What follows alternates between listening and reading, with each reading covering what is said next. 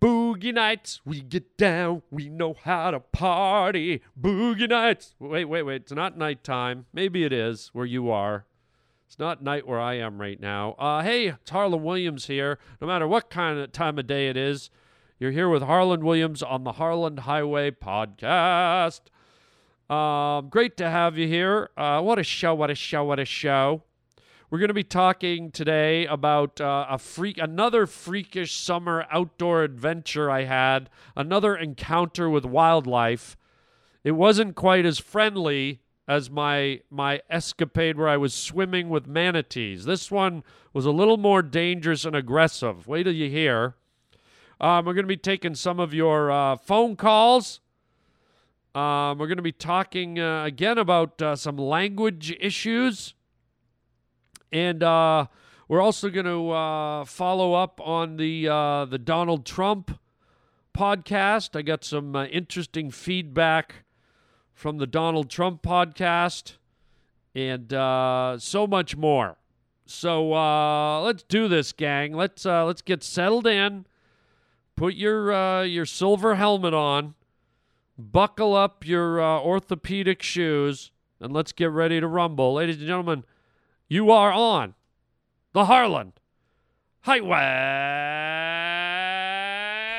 Ladies and gentlemen, I'd like to introduce the Harland Highway. I promise you, I will please you all. Believe me. What is he like? What's he like, anyway? Oh, he's an angel. He's an angel straight from heaven. You're gonna need a bigger boat. You're listening to Harland Williams. Why don't you give me a name and a face? And a reason why! Oh, man, what do you expect? The guy's a gigolo, man! It's over, Johnny. It's over! Nothing is over! You just don't turn it off! You just made a wrong turn onto the Harland Highway. Weird. Just plain weird. You know what I mean? I'm still alive. I'll tell you what I won't give you, you muckers! I won't give you the satisfaction of saying that I'm sorry! Welcome to the Harland Highway. Oh, you get your money's worth, believe me.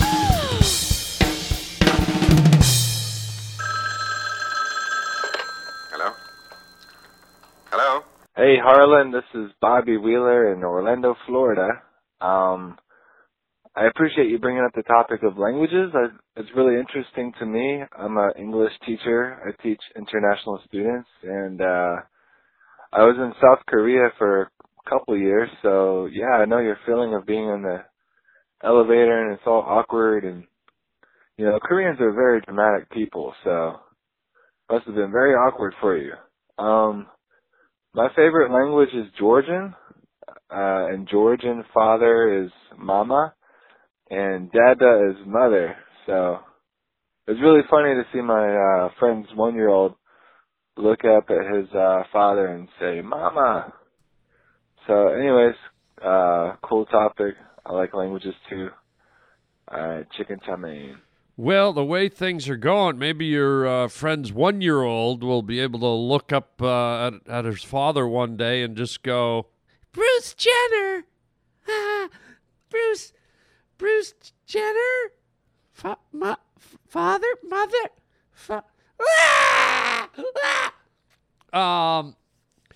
But yeah, this goes back to a story I talked about where I was a few podcasts back. I was discussing different languages, and I mentioned I got kind of trapped in an elevator with some people speaking a different language, Korean, I think it was, but I'll never know because I don't speak the language. But I think it was Korean.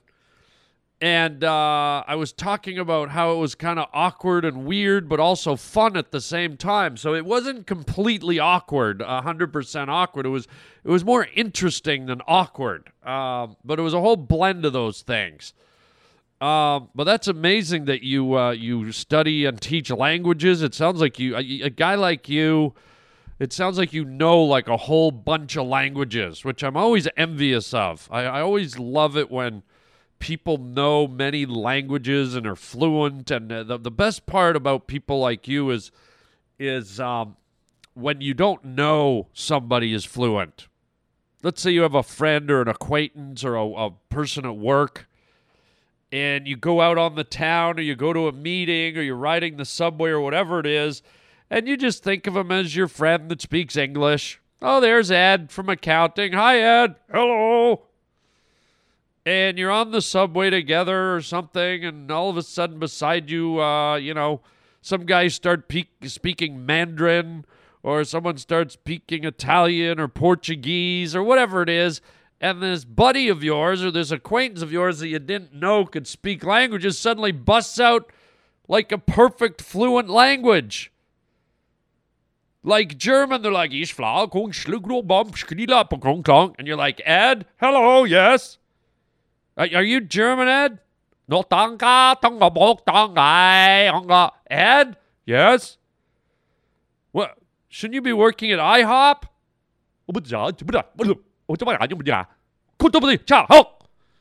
Ed? Yes? What's going I just find it fascinating. There's a movie. It's with Al Pacino and Keanu Reeves. And it's where Keanu Reeves works at this law firm. I think it's called The Devil's Apprentice or something like that. And unbeknownst to Keanu Reeves, the head of the law firm, Al Pacino, is Satan. And there's actually a scene where they're on a subway, and they're in the vicinity of these two thug-looking guys that I think they're Puerto Rican or they're some ethnicity. And Al Pacino, who's the devil, who's really not afraid of anything, is kind of like, looking over towards them. And one of the thugs finds this intimidating and a threat, so he steps up to Al Pacino and pulls a knife on him. And Keanu Reeves is like, oh my God, we got to get out of here. And Al Pacino just breaks into this fluent language, which I don't know what it is because I don't know the language. But he starts telling the guy that, when he left the house this morning, his best friend went in. They were smoking crack. He was smoking crack with the guy's wife and doing her up the butt. And this thug's looking at Al Pacino like, wait, how do you know this stuff? And it's just really cool. It's exactly what I was talking about when someone who you don't expect to know another language bursts into it. Have a listen. So what's this Weaver Commission? Oh, I don't like to micromanage. You find the talent and then you delegate. Who the hell knows what Eddie's up to? I'm looking out for you, man. Got a lot of fingers, a lot of pies. Excuse me. What the fuck are you looking at? Yeah, you. Were you deaf or something? You don't hear me? Oh, I hear you fine. Yeah? So get the fuck out of my car if you hear me fine. Why? I didn't know it was your car. I'm having a good time here. Now, I ain't asking you, motherfucker. I'm telling you, get the fuck out of my fucking car then. Shit, jump. Chill, man. Put your fucking door in, man. Fuck that. Chill. Maricela, su esposa. Il momento che salite dell'appartamento, ella stava arriba con Carlos. Mira, amigo, están en la pipa fumando crema. Están en la cocina compartiendo un jumbo. Y después, en tu misma cama, él se la va a meter por el culo. Y a ella la va a gustar en tu cama verde especial. ¿Cómo? What the fuck you know? Sande mi vista y póngase el cuchillo donde merece. Go ahead, son. You still got time. There's a train coming the other way. You'll just catch it. You'll thank me in the morning. You ain't right, man. Oh, I'm right. You'll see. Invigorating. What did you say to him? I told him that if he didn't leave us alone, you were going to kick his ass from here to the cowbell. Look at that. There's a lady getting up from her seat. So there you go. By the way, that scene is worth looking at if you're near your computer. Just jump on YouTube and type in Devil's Advocate subway scene, and you'll be able to watch it. It's some classic Al Pacino acting. What a great actor that guy is. It's actually a really cool scene to watch. So, hey, thank you for your call about languages, and como está, hasta la vista, bon voyage, sur la table, wie geht's, Prost, tschüss, and any other language I can think of. I don't know what I just said, but hopefully you, the language teacher, understood every delectable word. What we've got here is failure to communicate. The full moon of October is known as the Hunter's Moon.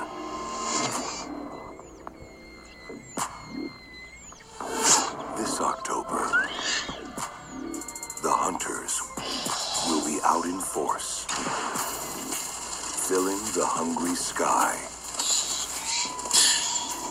And you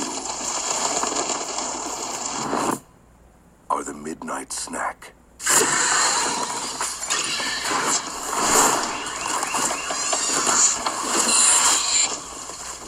Okay, so I told you this summer I've been having some, some nature encounters. I mentioned on a previous podcast I was swimming with sea cows, and manatees are sea cows.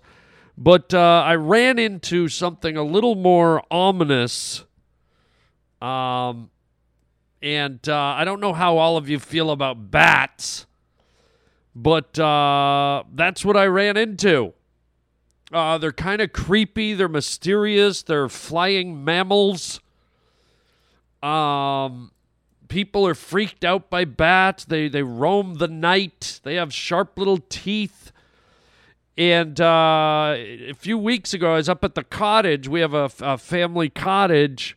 And I was there with my sisters and my little nieces. And one night we were just kind of standing outside as the sun was setting, and all of a sudden all these bats started flying out from under the rafters in the ceiling of the cottage. There was a little crack, the size of a piece of toast. And just these bats started flying out and swooping down on us, and the girls are like, "Oh my God, bats!" Oh, blah, blah. It's like one bat after the other. It's like one of those tennis ball machines you see on the tennis court. It's like the house was shooting out bats.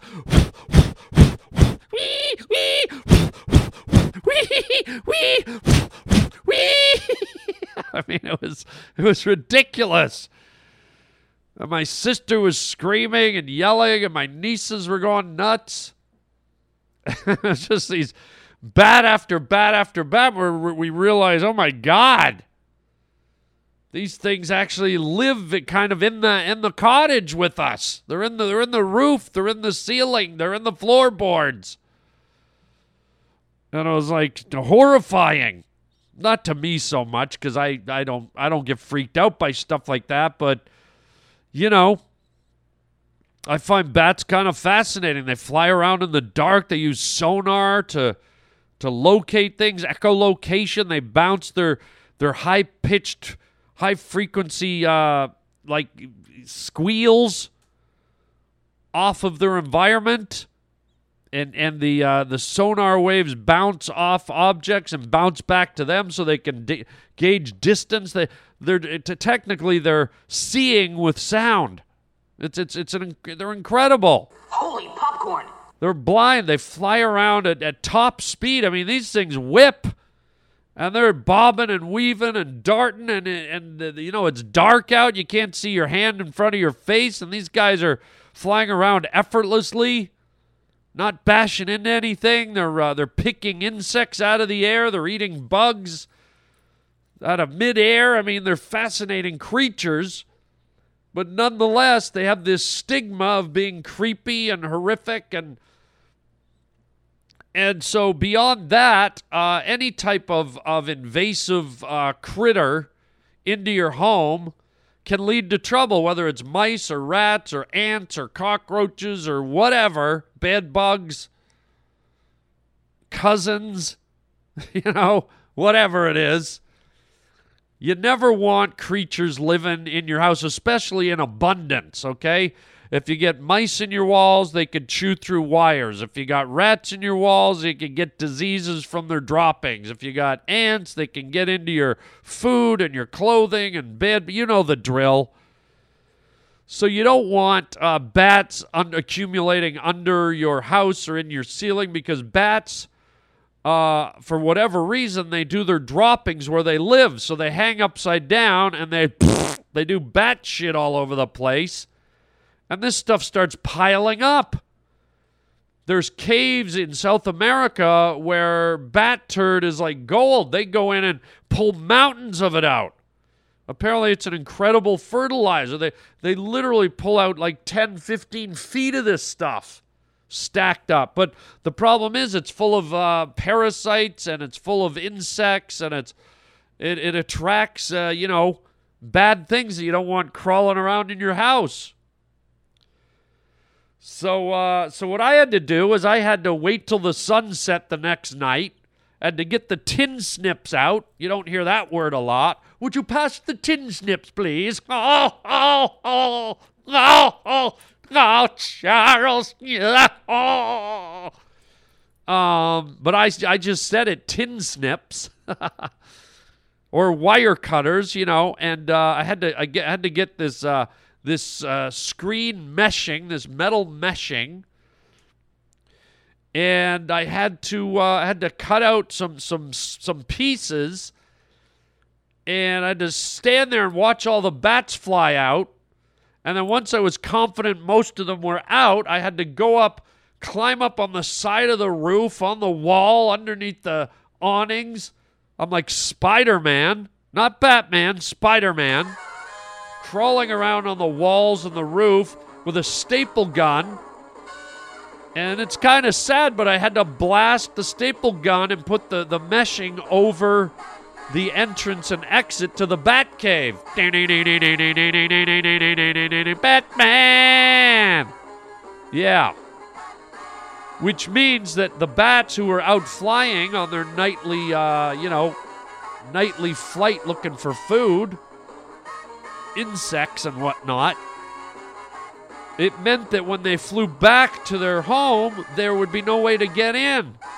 And sadly, I knew there was probably a few little bats locked inside, probably some baby bats. There'd probably be some casualties, but as much as I love the critters, you can't let them live in your home because it just leads to a lot of problems, expensive problems, health issues. And so I tried to be compassionate. I tried to let as many bats as I could fly out of the nest, out of the bat cave. And so hopefully, 99% of them were out. And so what happens, we're out there, and I'm doing all this stuff, and all of a sudden the bats kind of get wind of it. I'm like, uh-oh. And now the bats start circling back. It's kind of like you ever kick a hornet's nest and they start swarming around. They know something's up. So the bats start circling around, and now I'm up there dangling on the roof like one of the great zucchini brothers from a circus or something. And the bats are swirling around my head like I'm in a blender full of bats. And my sister's there like holding the ladder and holding the flashlight. And she's like screaming, and my nieces come out, and they're screaming, they're going to get my hair. And they got blankets over their heads and baseball caps, and we're in like a bat flurry. You ever been in a snowstorm, like a snow flurry where there's giant snowflakes flying all around? This was like a bat flurry. I mean, these things are swooping, dive bombing me, shrieking, coming at my head. I'm hanging on the wall. I'm hanging off the roof. It was crazy. Holy Jack in the Box. Got a staple gun.